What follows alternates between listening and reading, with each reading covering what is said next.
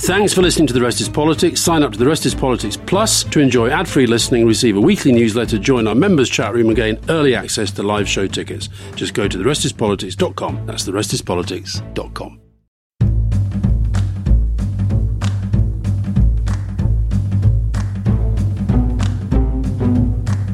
Welcome to The Rest is Politics with me, Rory Stewart. And me, Alistair Campbell.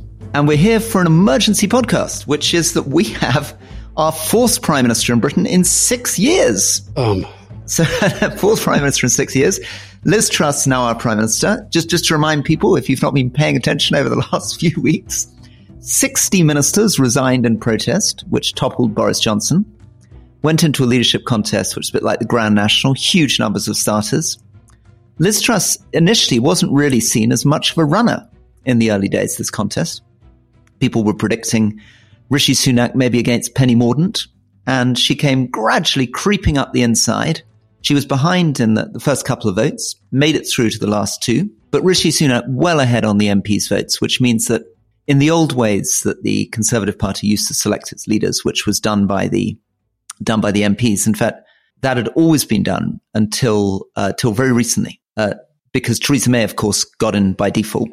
Rishi Sunak would have been Prime Minister. That would have been the normal way they did it, but they went to the Conservative Party membership. And although Rishi Sunak had the endorsement of most of the MPs, Liz Truss comes through as Prime Minister, meaning that she becomes Prime Minister with the majority of her MPs not having voted for her.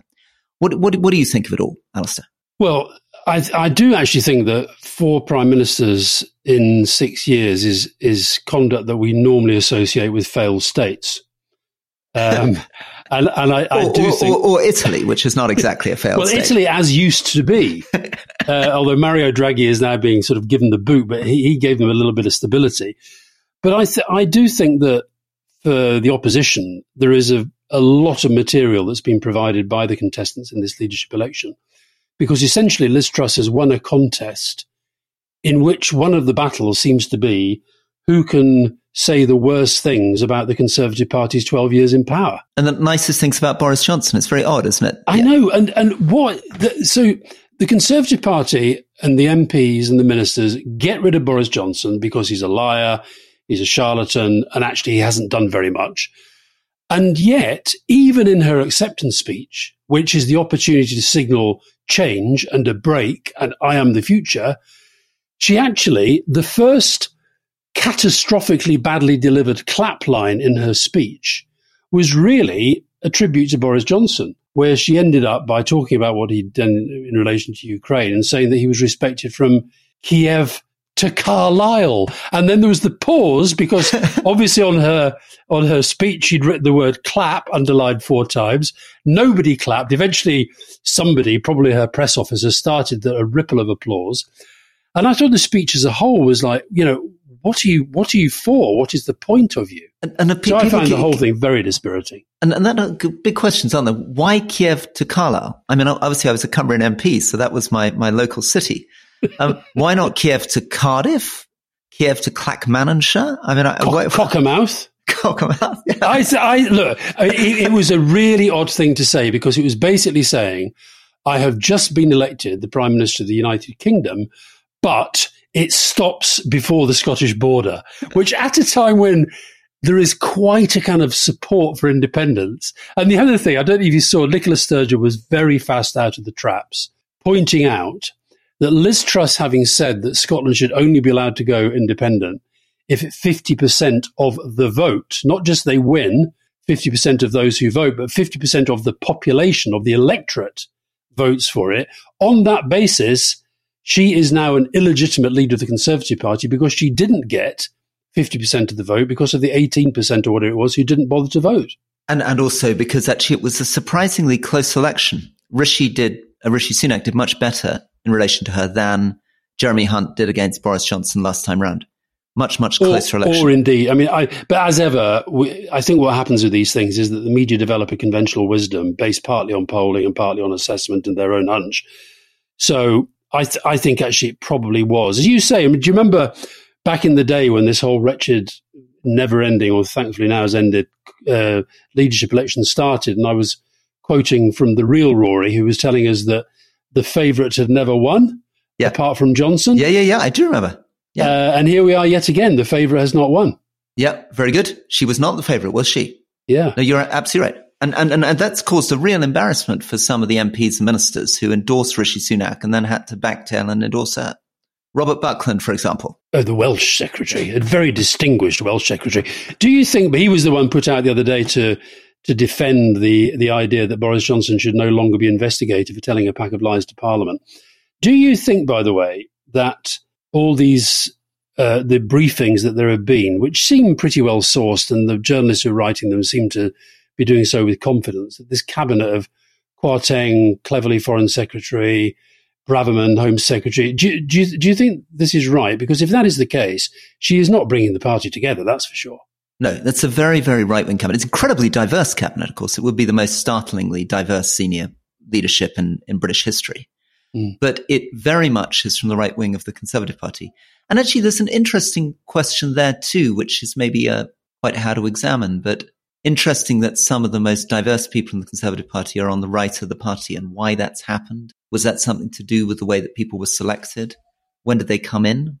Also, I guess, looking at the sort of deeper history without being pretentious, but if there have been 4 prime ministers in 6 years, what is it about the moment that does? And of course, it is largely Brexit, isn't it? Because it's Brexit that brings down David Cameron. It's Brexit that brings down Theresa May. It's Brexit that produces this manifestly unsuitable Prime Minister in Boris Johnson and then provides the opportunity for Liz Truss. Another odd statistic, I guess, which is that 3 out of the 5 last Conservative Prime Ministers now women. Can I push you on that one? Because obviously you and I are probably united in most of what we think about Liz Truss, but let me try to ask you about this. Why has the Labour Party not been as successful at producing women leaders?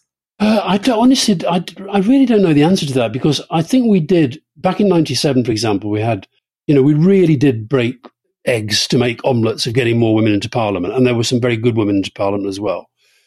I can, if you go back through all the leadership elections, so for example, when Tony Blair became leader, Margaret Beckett was one of the 3 contestants, John Prescott being the other. You go through it at various points. Margaret Beckett and Harriet Harman have been, as it were, acting leaders of the Labour Party. But then there has been this sense that it would be the man. Now, whether it's because of the history of the trade union movement being quite masculine, but then you look at the trade unions today, and quite a few of them have got some, women leaders. So it can't just be that.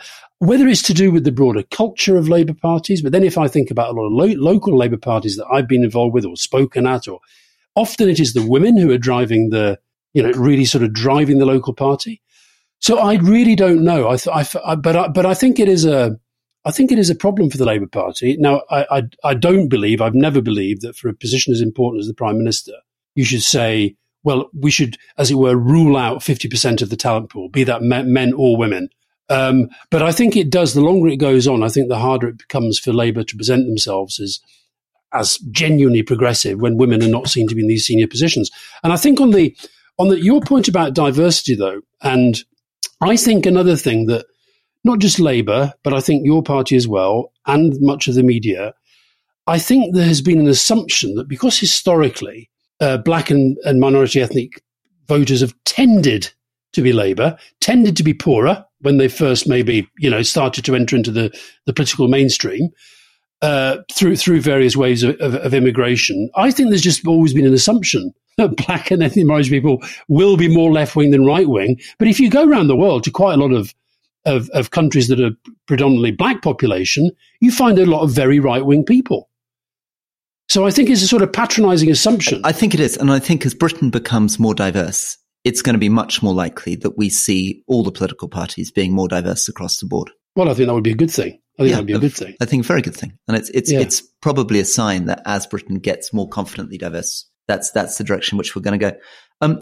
It's going to be very interesting, though, to see them in their new positions and in their new performances. I was just watching, if people are interested in getting a sense of Kwasi Kwarteng, who's likely to be the next Chancellor of the Exchequer, there's probably the most interesting interview he's ever done, which you can pick up quite easily on Twitter or YouTube, is with Anand Menon. And it's Beer and Brexit interview from 2019. And it's Kwasi Kwarteng very sort of relaxed for an hour. Relaxed in a very sort of quasi way, which is that he can be quite kind of pugnacious and sort of sardonic and dismissive when it suits him. Incredibly intellectual. Well, he did go to Eton, of course. No, he's got a doctorate from Cambridge in kind of the coinage crisis, the 17th century or something, or he's going to tell me it's the 18th century. But kind of effortless kind of dropping of very grand names in journalism. And he was an economic historian. His father's an economist. But at the same time, of course, very, very dismissive of expertise. Really doesn't want to go anywhere with Anand saying, what do you make about the economic forecasts of the consequences of Brexit? And he says, because he's incredibly sort of confident, very grand in his manner, he sort of says, well, economics, my father's an economist, I'm an economic historian. It's not really a science, is it? And sort of poo-poos the whole idea. Anyway, anyone interested in Kwasi Kwarteng, that's a small recommendation. The talking about Anand Menon, I mean, he did a very good interview with Liz Truss that I saw as well. Oh, in the same Beer and Brexit interview? I don't know whether it was the same Beer and Brexit thing or not, and I have to say, she did not come across in a sort of grand and confident way. She came across as being rather lightweight and superficial. I find Kwasi Kwarteng, I had lots of sort of encounters with him, mainly in TV studios during the People's Vote thing, and he would always sort of say to me, Alice, I don't know, you're wasting your time with this thing. Brexit's a done deal, and nothing's going to stop it. As you say, very kind of quite dismissive. There's a lot of rumor about him being very, very close to Liz Truss. Is this true? I haven't picked up on that one. Okay. I haven't picked up on that one. But he's also strangely, for somebody who's incredibly intelligent and a sort of, an academic. He, as you say, you've put your finger on it. He doesn't really want to, often if you get in an argument with him, get into the meats of the argument. He just takes position. You're wasting your time. No, not going to happen. Don't be so ludicrous. No, Rory, forget it. You're never going to get there. He's got this very kind of sort of overly pragmatic kind of dismissive tone. What's your sense from having, we've talked about this before, but now that she is going to be the Prime Minister, once you've seen her match, what is your sense of actually what she will be like as Prime Minister? And I guess before that, did you see anything at the time when you were working as one of her ministers that made you think, could see her in number 10? No, I wasn't. I definitely wasn't expecting this. I mean, I think at the time, to be honest, we perceived her as very ambitious. She was liked a lot by David Cameron. I mean, she's here because David Cameron promoted her very early. He promoted her within 2 years and got her into the cabinet within 4 years. Very rapid promotion under David Cameron. Why did he promote her? He promoted her because I remember his chief of staff saying they thought that she was a brilliant communicator. What they meant by that is that she was incredibly disciplined about just repeating whatever the party slogan of the day was. Her great line, which I think I mentioned to you before, is, she used to say to me, never be interesting, Rory. And she went through... She followed that rule in her acceptance speech. She went through a lot of difficult times. She didn't get her first seat that she tried for in 2005, which was fine. I think that was a difficult seat to win, but 2010, there was a scandal where her constituency association tried to turn against her. There were these famous people called the Turnip Taliban, these kind of very conservative Norfolk Conservative Association turned against her because she'd had an affair. Then she was teased a lot when she was the DEFRA minister for a speech on cheese, which you can see on YouTube. And pork, was that the pork market speech? Yeah, that's it. So there was a very unfortunate delivery of the word pork, and then there was a strong promotion of how English cheese was better than French cheese. And she kept saying, it's a disgrace. And again, she has this technique which goes wrong for often, which is she delivers what's supposed to be a laugh line or an applause line. And then there's dead silence because something in the intonation doesn't quite work for the audience. They don't really know that she's got to the end, I think is the point. I think the point is that the Conservative audiences are trained in party conference to applaud, but they need to know when to applaud. So you need to slightly move your voice up for a crescendo. From Kiev to Carlisle. Yeah, exactly. As opposed to from Kiev to Carlisle. That's all you're doing, yeah. Okay, let's take a quick break and we'll be back in a minute.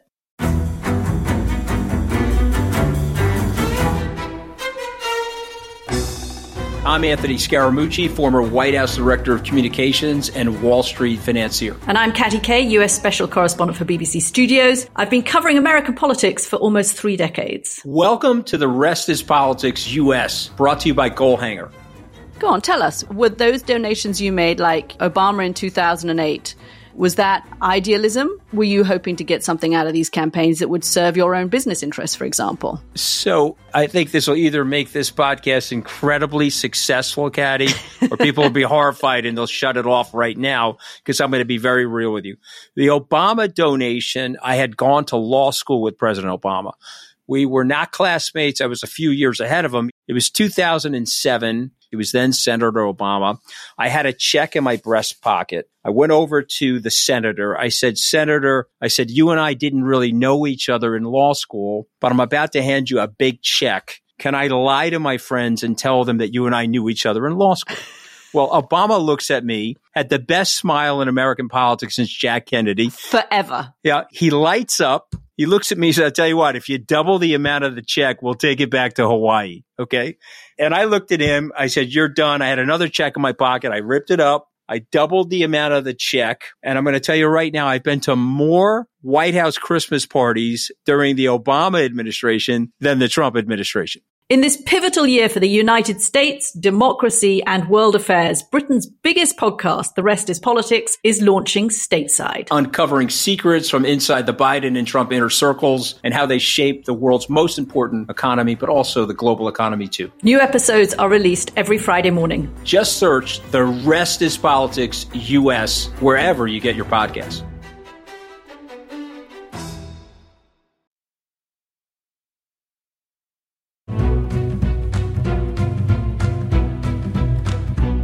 Welcome back to the Rest is Politics special episode on Liz Truss with me, Rory Stewart. And me, Alistair Campbell. And did you see Laura Kuenssberg's new programme? I didn't watch the programme, but as soon as I got back from my morning swim, I realised that it's fair to say the comedian Joe Lycett had made more of an impression than Sunak or Truss.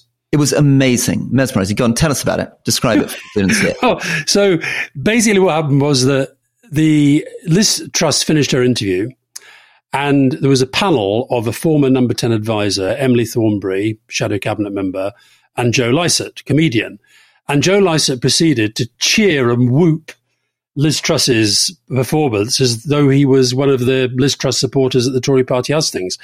Laura Kuenssberg sort of, I think, looked very unsure as to how to deal with it. And then what happened was that Joe Lycett basically said the kind of thing, almost word for word, that Truss-supporting MPs and client journalists were saying and had been saying about Liz Truss. She was terrific. She was so clear about what she was saying and so forth.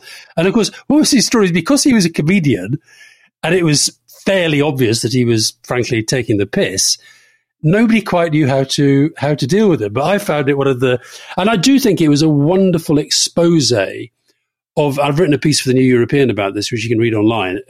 It was a wonderful expose of this sense that if you're in that media bubble, there is a narrative that you kind of have to follow.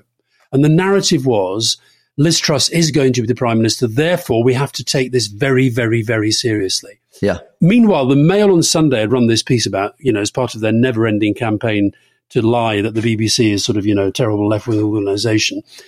They'd been running this thing about all these left-wing comics. So the Daily Mail front page today, of all the things happening in the world, the front page lead is about, and now a comic mocks Truss on TV. Yeah, it's amazing. And the article goes on to then say, and in Have I Got News for You, they made scurrilous and rude comments about it. Whereas obviously Have I Got News for You has been doing that forever. If it wasn't for Have I Got News for You, I think you can make the case, we would never have had the, up till now, worst prime minister in our history. Absolutely. They created him, didn't he? They created this guy, yeah. I do think that Joe Lycett, who must be absolutely loving this, because, of course, it's made him the comedian du jour. He'll now be able to just, basically, he could go around the country now just reading Liz Truss's speeches and people are going to laugh.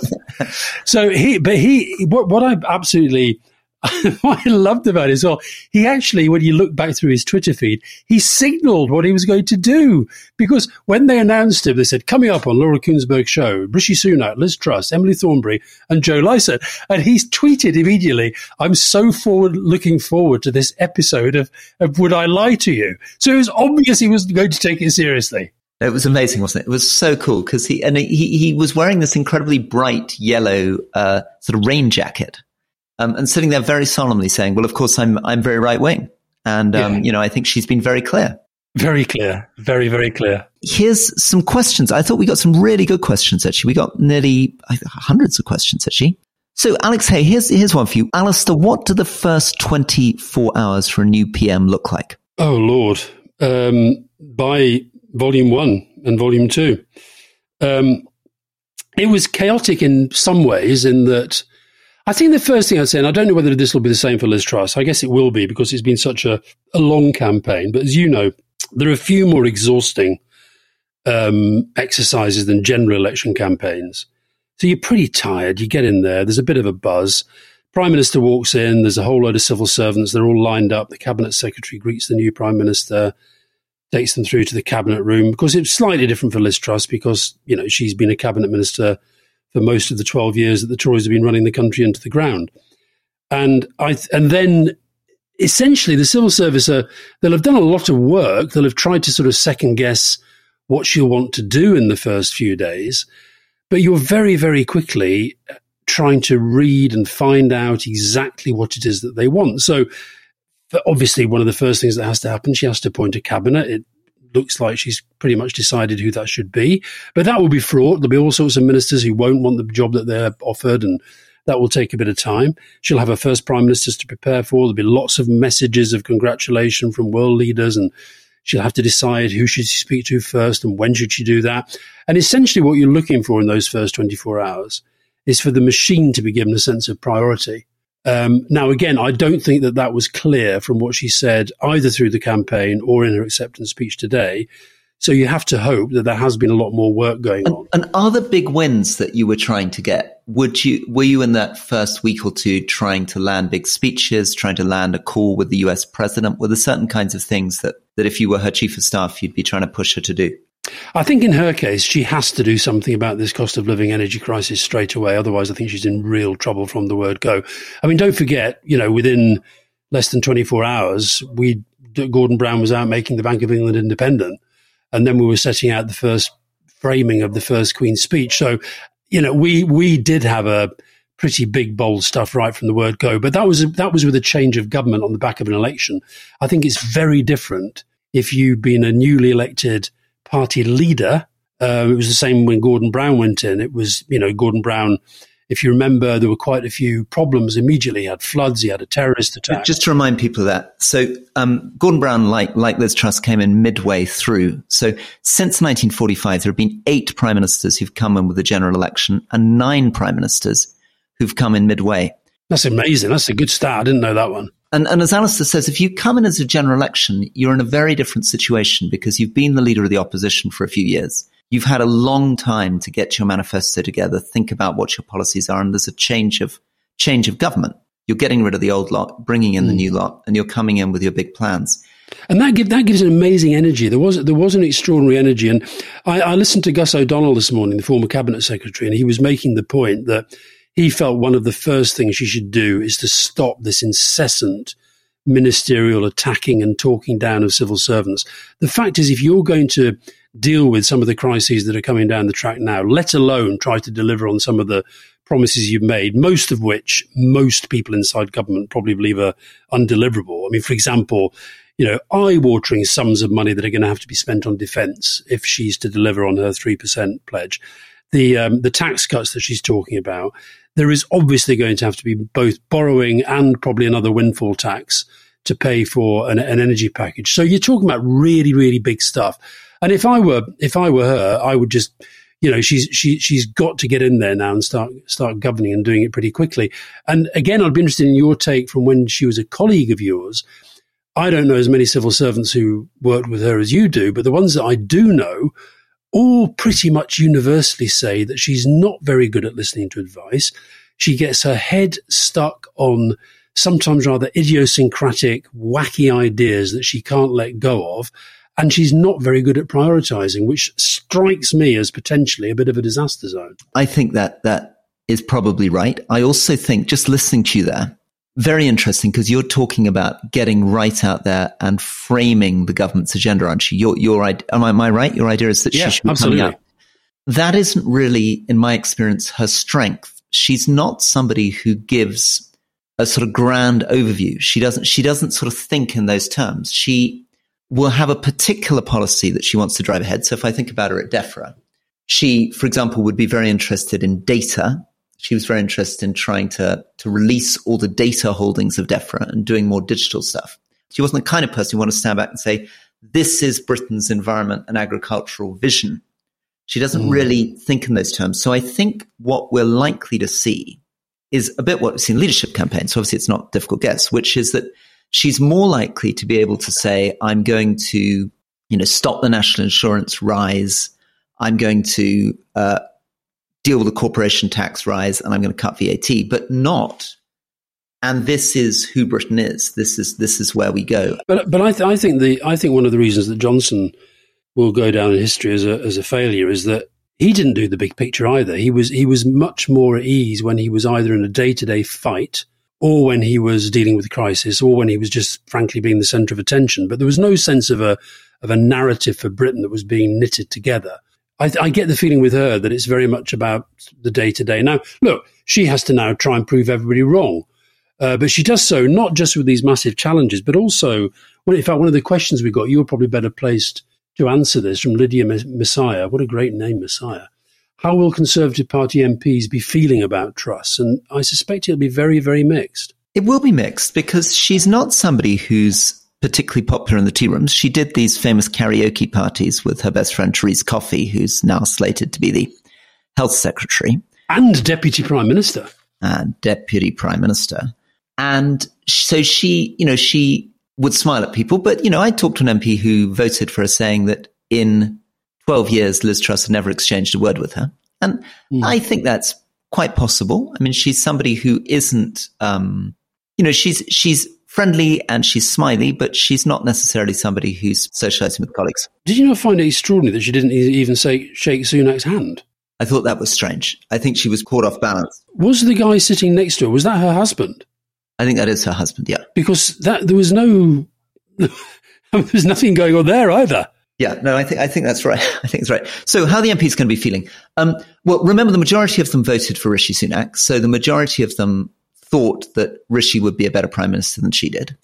Some of them will think that she's not up to the job. So one of them said that she was as mad as a box of snakes, and then immediately endorsed her and is hoping to be in her cabinet. So there are going to be people who are in her inner circle who think that she's round the twist. The left of the party is obviously going to be troubled if the rhetoric is more culture wars. So if she brings in Suella Braverman, Kemi Badenoch in senior positions, you can expect a ratcheting up of the culture wars. That's not a big thing for her, interestingly. She hasn't been a big culture warrior. But isn't she slightly a prisoner of the newspapers that have backed her, particularly the Mail and the Telegraph, and also the ERG and Boris Johnson, who's going to hang around like a bad smell? I think she's relatively socially liberal. I think her producing this line, a woman is a woman, is not something I see as being particularly in character or particularly in line with the way that she's conducted herself. I think she calculated very early on that her way to win this was to get the right on her side, to win over people like Ian Duncan Smith, the former Conservative leader, to make sure that she was seen as the heir of Boris Johnson and that she was seen as the reliable Brexiteer, and posed as Mrs. Thatcher, of course. I mean, a lot of this has been an Instagram victory. Do you think that she'll dump a lot of the stuff that she talked about in the leadership election? And what does that say, that we've now had a prime minister elected on what would then become something of a false prospectus? Or do you, as I think, believe that she'll stick out with that very right-wing agenda because she knows that if she doesn't, they'll chop her legs off? I think that she will definitely stick to the right-wing economic bit of the agenda because she is right-wing in economic terms, and she and her likely chancellor are very much on that side. And do we mean by that, Roy, that they are we talking here the old style trickle-down economics? Is that what they really believe? That's what she seemed to be saying on the Joe Lycett show. Yeah, it's trickle-down, but it's an odd kind of trickle-down because remember when Nigel Lawson and people were talking about that, they paired it with a belief in what they would have called fiscal responsibility. In other words, they didn't believe in driving up the debt and the deficit. And of course, that's, George Osborne also was very much a man of trying to reduce the debt and the deficit. That was the justification for austerity, something we've argued about a lot. She, on the other hand, has decided that she's going to delay debt repayment. She's produced this wonderful phrase, COVID-related debt. It's really a sort of jargon point. I mean, debt is debt is debt. It's just cash. It's just money. But by calling it COVID-related debt, she's trying to find a justification for why she's going to let debt rise to more than 100% of GDP. Question for the British economy. I mean, I guess many countries are in that situation, but as we've discussed before, one of the differences is that in the case of Japan, most of that debt is owned internally. In the case of the United States, as Rishi Sunak kept pointing out, it's the world's reserve currency. Britain may be in a more vulnerable position on all this stuff. I see Scholz in Germany yesterday announced a £65 billion package to help household and companies facing the energy price rises. I mean, that's the sort of scale that we're going to be talking about probably within a couple of days. Well, listen, I mean, there's got to be something enormous. And this is going to be a question of where her pragmatism comes against her sort of economic beliefs. So her economic beliefs, quite clearly, she kept saying, during the campaign, I don't believe in handouts. And clearly what she would like to do in an ideal world is to use tax cuts. Now, of course, tax cuts don't help the very poorest in the country because the very poorest in the country don't pay tax. And there will be very, very strong pressure on her now to either cap energy bills or give a very large handout to people, which will be something that she and Kwasi Kwarteng, I think, will be ideologically reluctant to do, but they're also very practical politicians and may decide they have to do it practically. Hassan Patel, will Boris Johnson actually be the backseat driver? If Johnson loyalists are given cabinet roles, how long before we see another vote of no confidence? He can't be the backseat driver because backseat drivers are people who know what direction they're traveling down the road. Not necessarily. Backseat drivers are the ones who say, go through the red light and turn right down that one-way road. I don't think he's got any very strong views. I don't think he's really like that. I think he may plot to replace her or topple her. I don't think he's a great one for giving advice, largely because he doesn't have very strong views about very much. No, I think what Hassan means is whether he'll be giving advice to those who are inside the tent, possibly trying to bring her down. I mean, there is talk of people who've got letters ready already, which sounds absurd to me, but there we are. Yeah, I mean, I think any driving that Boris Johnson does is in the direction of Boris Johnson. And he has very, very strong, very developed, very confident, and I think very successful views on how to promote Boris Johnson. But that's be what he's been thinking about more than direction of the country. Here was a question from Ratish Paja. And actually, it was a similar question that I got on Twitter from Mia Lederman. So, Alistair, what advice would you give Keir Starmer on PMQs? It seems Liz is rather stilted in delivery. So, okay, we're going into PMQs, I guess, on Wednesday. What should Keir be doing? Well, I think I've said to you before, I don't think Labour has done enough during the leadership election to brand her. I think the thing I would want to do right from the word go is to tie her absolutely to the 12 years of Conservative government. She's been there, she's been a minister, and by most people's reckoning, the country is in an absolute mess. And even though there are elements of that have been beyond government's control, pandemic, elements of the pandemic, Ukraine war and so forth, I think that Labour has been too soft at letting the Tories away with that narrative.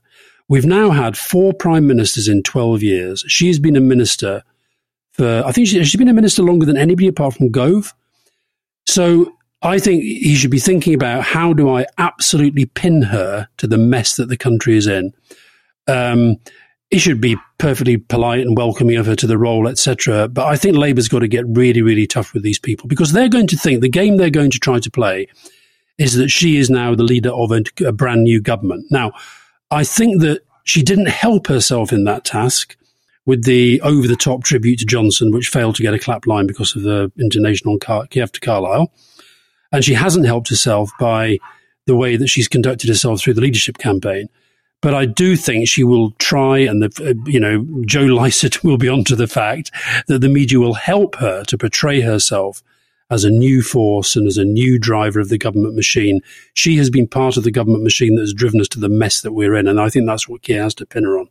And is there anything in her manner or her delivery which you think he can use to try to trick her up? I mean, it's actually I can't really envisage what it'll feel like, the two of them talking to each other, because, of course, the Keir and Boris show was very much kind of loud, bombastic on one side and quite sort of dryly, loyally and forensic on the other. How are you viewing this one?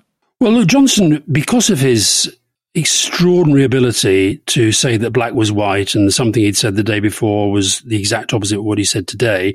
That is a very difficult thing to pin down. Added to which he does have a certain, way with words, and he's got nerve, etc. So I think Liz Truss will lend herself much more to Keir's more forensic and lawyerly approach.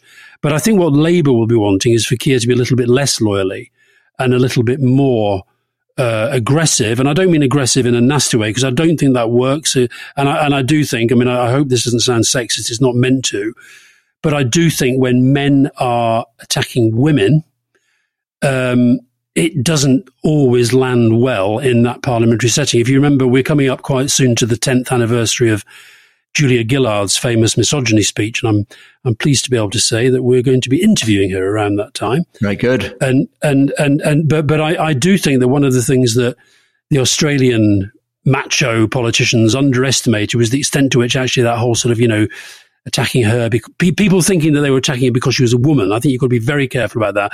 But I think the style that Keir tried to work against Johnson probably will be the right approach with Liz Truss. But ultimately, I've always said that Prime Minister's Questions is a strategic anvil. That is where you have to be testing your own arguments and exposing the weakness of your opponent's arguments. And if you're the opposition, not least in preparation for a general election. Anybody interested in her advices, special advices and things? Good article, which you can see online from the Evening Standard, from the Insider, which lays out the key players, analyzes people like Ruth Porter, Adam Jones, Sophie Jarvis, and her Instagram experts. Just something to remind people of. This is our first real Instagram Prime Minister. Is this also, Rory, the first Prime Minister in your lifetime that is younger than you? I've had two.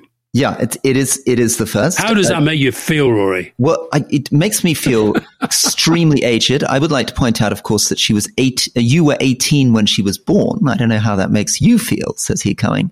Not great. Not great, but no, I agree. I voted against her predecessor, Margaret Thatcher. So I think the Instagram thing is interesting. The Instagram thing, if you wanted to make a kind of grand vision statement, she is the first Prime Minister who really built her career off Instagram. Do you think you can't really say that? Yeah. Firstly, she is an incredibly active user of it. She was, even when I was in Parliament, even 2014-15, she was known as being the leading person amongst our whole generation on Instagram. And you can see that in the incredibly carefully framed photographs with which almost every policy was put forward. Do you remember when she was the Trade Secretary? Basically, what would happen is once or twice a week, there would be a photograph of her in front of another flag, shaking hands with another person, apparently achieving another trade deal for Britain. Of course, what she was doing almost all the time was simply rolling over an existing deal that existed with the European Union. But the visuals, I remember my mother saying to me, gosh, Liz Truss is really busy. Yeah, but she's only got 56,000 followers on Instagram. Cristiano Ronaldo's got tens of millions. All those images were picked up in the newspapers, picked up on Twitter, celebrated by conservative columnists. And you remember, in a sense, a lot of her early campaign was a sort of dressing up box where, a bit like a sort of Barbie doll or an Action Man figurine, she'd appear in a new costume almost every day, often a sort of Mrs. Thatcher tribute costume or something demonstrating that she was tough on tanks. So I think she is part of a new appearance of image, because I don't think her writing or her speaking is anything like as important. No, her speeches are really bad, really badly written, really badly delivered. She'll have to improve that, because you can't operate at that level if you can't do those very, very basic things. I must read you this, Rory, because while we've been talking, I'm not being rude, but I've been flicking through my emails as you do. I've got to say that's pretty rude. But I'm trying to keep on top of what's going on. Looking on your Instagram account while I'm speaking. No, I was looking up her Instagram followers as I could contribute to the debate. Alistair, can you please do an Instagram live as soon as possible? I'm feeling really sick at the thought of Truss being Prime Minister, and I'm sure everyone else is. We all need you to articulate our disgust for us on your Instagram live. It's so cathartic to hear you say it is as it is. This silly, self-obsessed woman voted in by a lot of silly Conservative Party members. For fuck's sake, the only thing that will make us feel better for a moment is you doing one of your Instagram lives. But I can't do an Instagram live when we're doing the podcast, can I, Roy? That's just not honest. You can't do it. Well, you can't do it actually as we're speaking. I think you might be given permission to do it after we hang up. No. I think we have to get the podcast out first. Actual view of you doing an Instagram live while I'm wittering on about. You're not wittering, Roy. You've been very concise. You've been very, very interesting. And here's one for you. Darren Gange, I think. What next for Rishi? Is California his best option?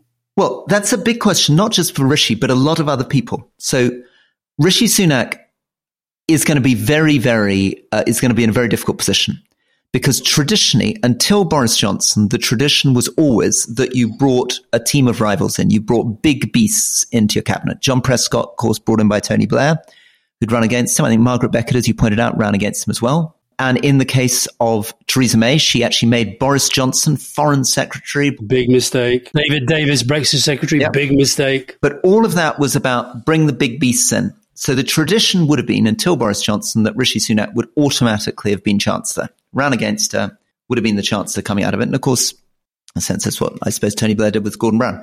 But she's not going to do that. She's not going to give him a job senior enough. She's effectively going to offer him a demotion from Chancellor to a more junior cabinet position, which is what Boris Johnson did to Jeremy Hunt. And I think the likelihood is that Rishi Sunak will not take that. But here's another problem for her. 3 of the leading chief whips were in Rishi Sunak's campaign. Mark, who was the chief whip for... Mark Harper, yeah. So Mark Harper, Mark Spencer, who was the Boris Johnson's chief whip, Mark Harper, who was the chief whip under David Cameron, and Gavin Williamson, Sir Gavin Williamson, the famous baby-faced assassin. All those people are on Rishi Sunak's side. Again, she probably won't give a job to Dominic Raab, who was the Deputy Prime Minister and is quite a big figure in the party. Listen, because I can hear it in the background, I just want to apologize. I'm in Kampala in Uganda. And if you can hear music pumping in from the side, I'm in a hotel which for some reason really goes for kind of big music. Well, I love that. I love that. You come and stay in this lovely hotel. Here, I can recommend it strongly. It's called the Olomo Hotel. Note the Onomo Hotel in Kampala. Anytime you want to come and see us. Right, here's a last question for you, and we should probably wrap up. Tom Parkin, Truss mentioned a general election in 2024. What are the chances of sticking to that timetable? I noticed that she specifically said, we've got 2 years. I think the chances of sticking to that timetable are at the moment quite high, because I think the Tories will be looking at the landscape and thinking they are not in good shape.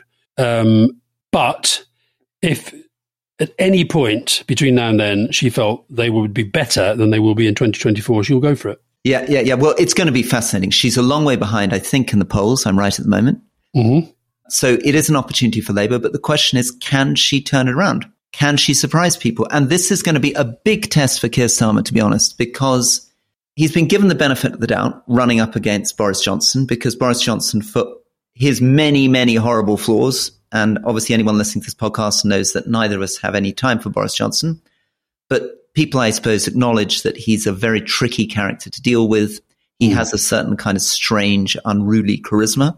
That is not true of Liz Truss. And Keir Starmer is coming into a Prime Minister's questions with a cost of living crisis that is crushing people, with an economy that is teetering on the edge of a recession, with debt soaring, a government that's been in for 12 years, with fourth Prime Minister in 6 years, and a Prime Minister who is nothing like the type of communicator that Boris Johnson was. So this is Keir Starmer's great opportunity. And I think, and here's a provocative thing for you to conclude on. If he doesn't succeed in really making an impact on Liz Truss, let's say in a year's time, she's ahead of him in the opinion polls, do you think that's the end of Keir Starmer? Well, the Labour Party, we talked about the difference between Labour and the Tories in terms of getting women leaders. The Labour Party does not have a history of defenestrating leaders. Now, you can argue that's a good thing or a bad thing, and I just don't sense that is going to happen with Keir. But the fact is that the Tory party is now absolutely, undeniably beatable. I think there is a real mood in the country. I don't think she'll come in, she'll do a big economic package, she'll do something big on the energy thing. She may get a bit of a bounce out of that, but it won't be nearly as big as the Tory party and their media supporters would want it to be. So it's wide open for Labour. And I just think it's interesting you talk about PMQs. It's got to be about much more than Keir. It's It's got to be about the whole shadow cabinet's got to raise its game and raise its profile. But also it's about party campaigning across the country. I was out at an event recently and somebody said to me, what are the Labour Party's current campaigns?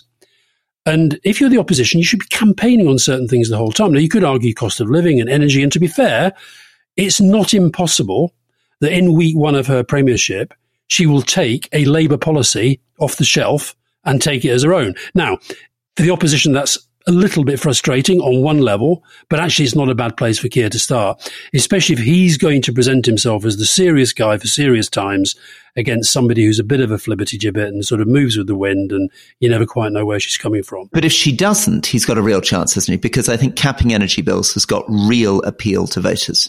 Oh, and for sure. If he can hold that line and she doesn't take it, I think that is something to give him something.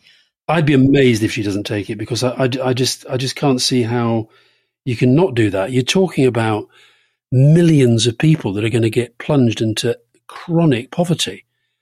That's a big thing. But I've got to say the tone of her interview on the Joe Lycett show was very much against the whole sort of, redistribution from rich to poor and so forth. So maybe she will just sort of stick to these newfound very, very right-wing principles. We'll see. Well, thank you guys very, very much. So bye-bye from me. And from me, we'll speak to you very soon.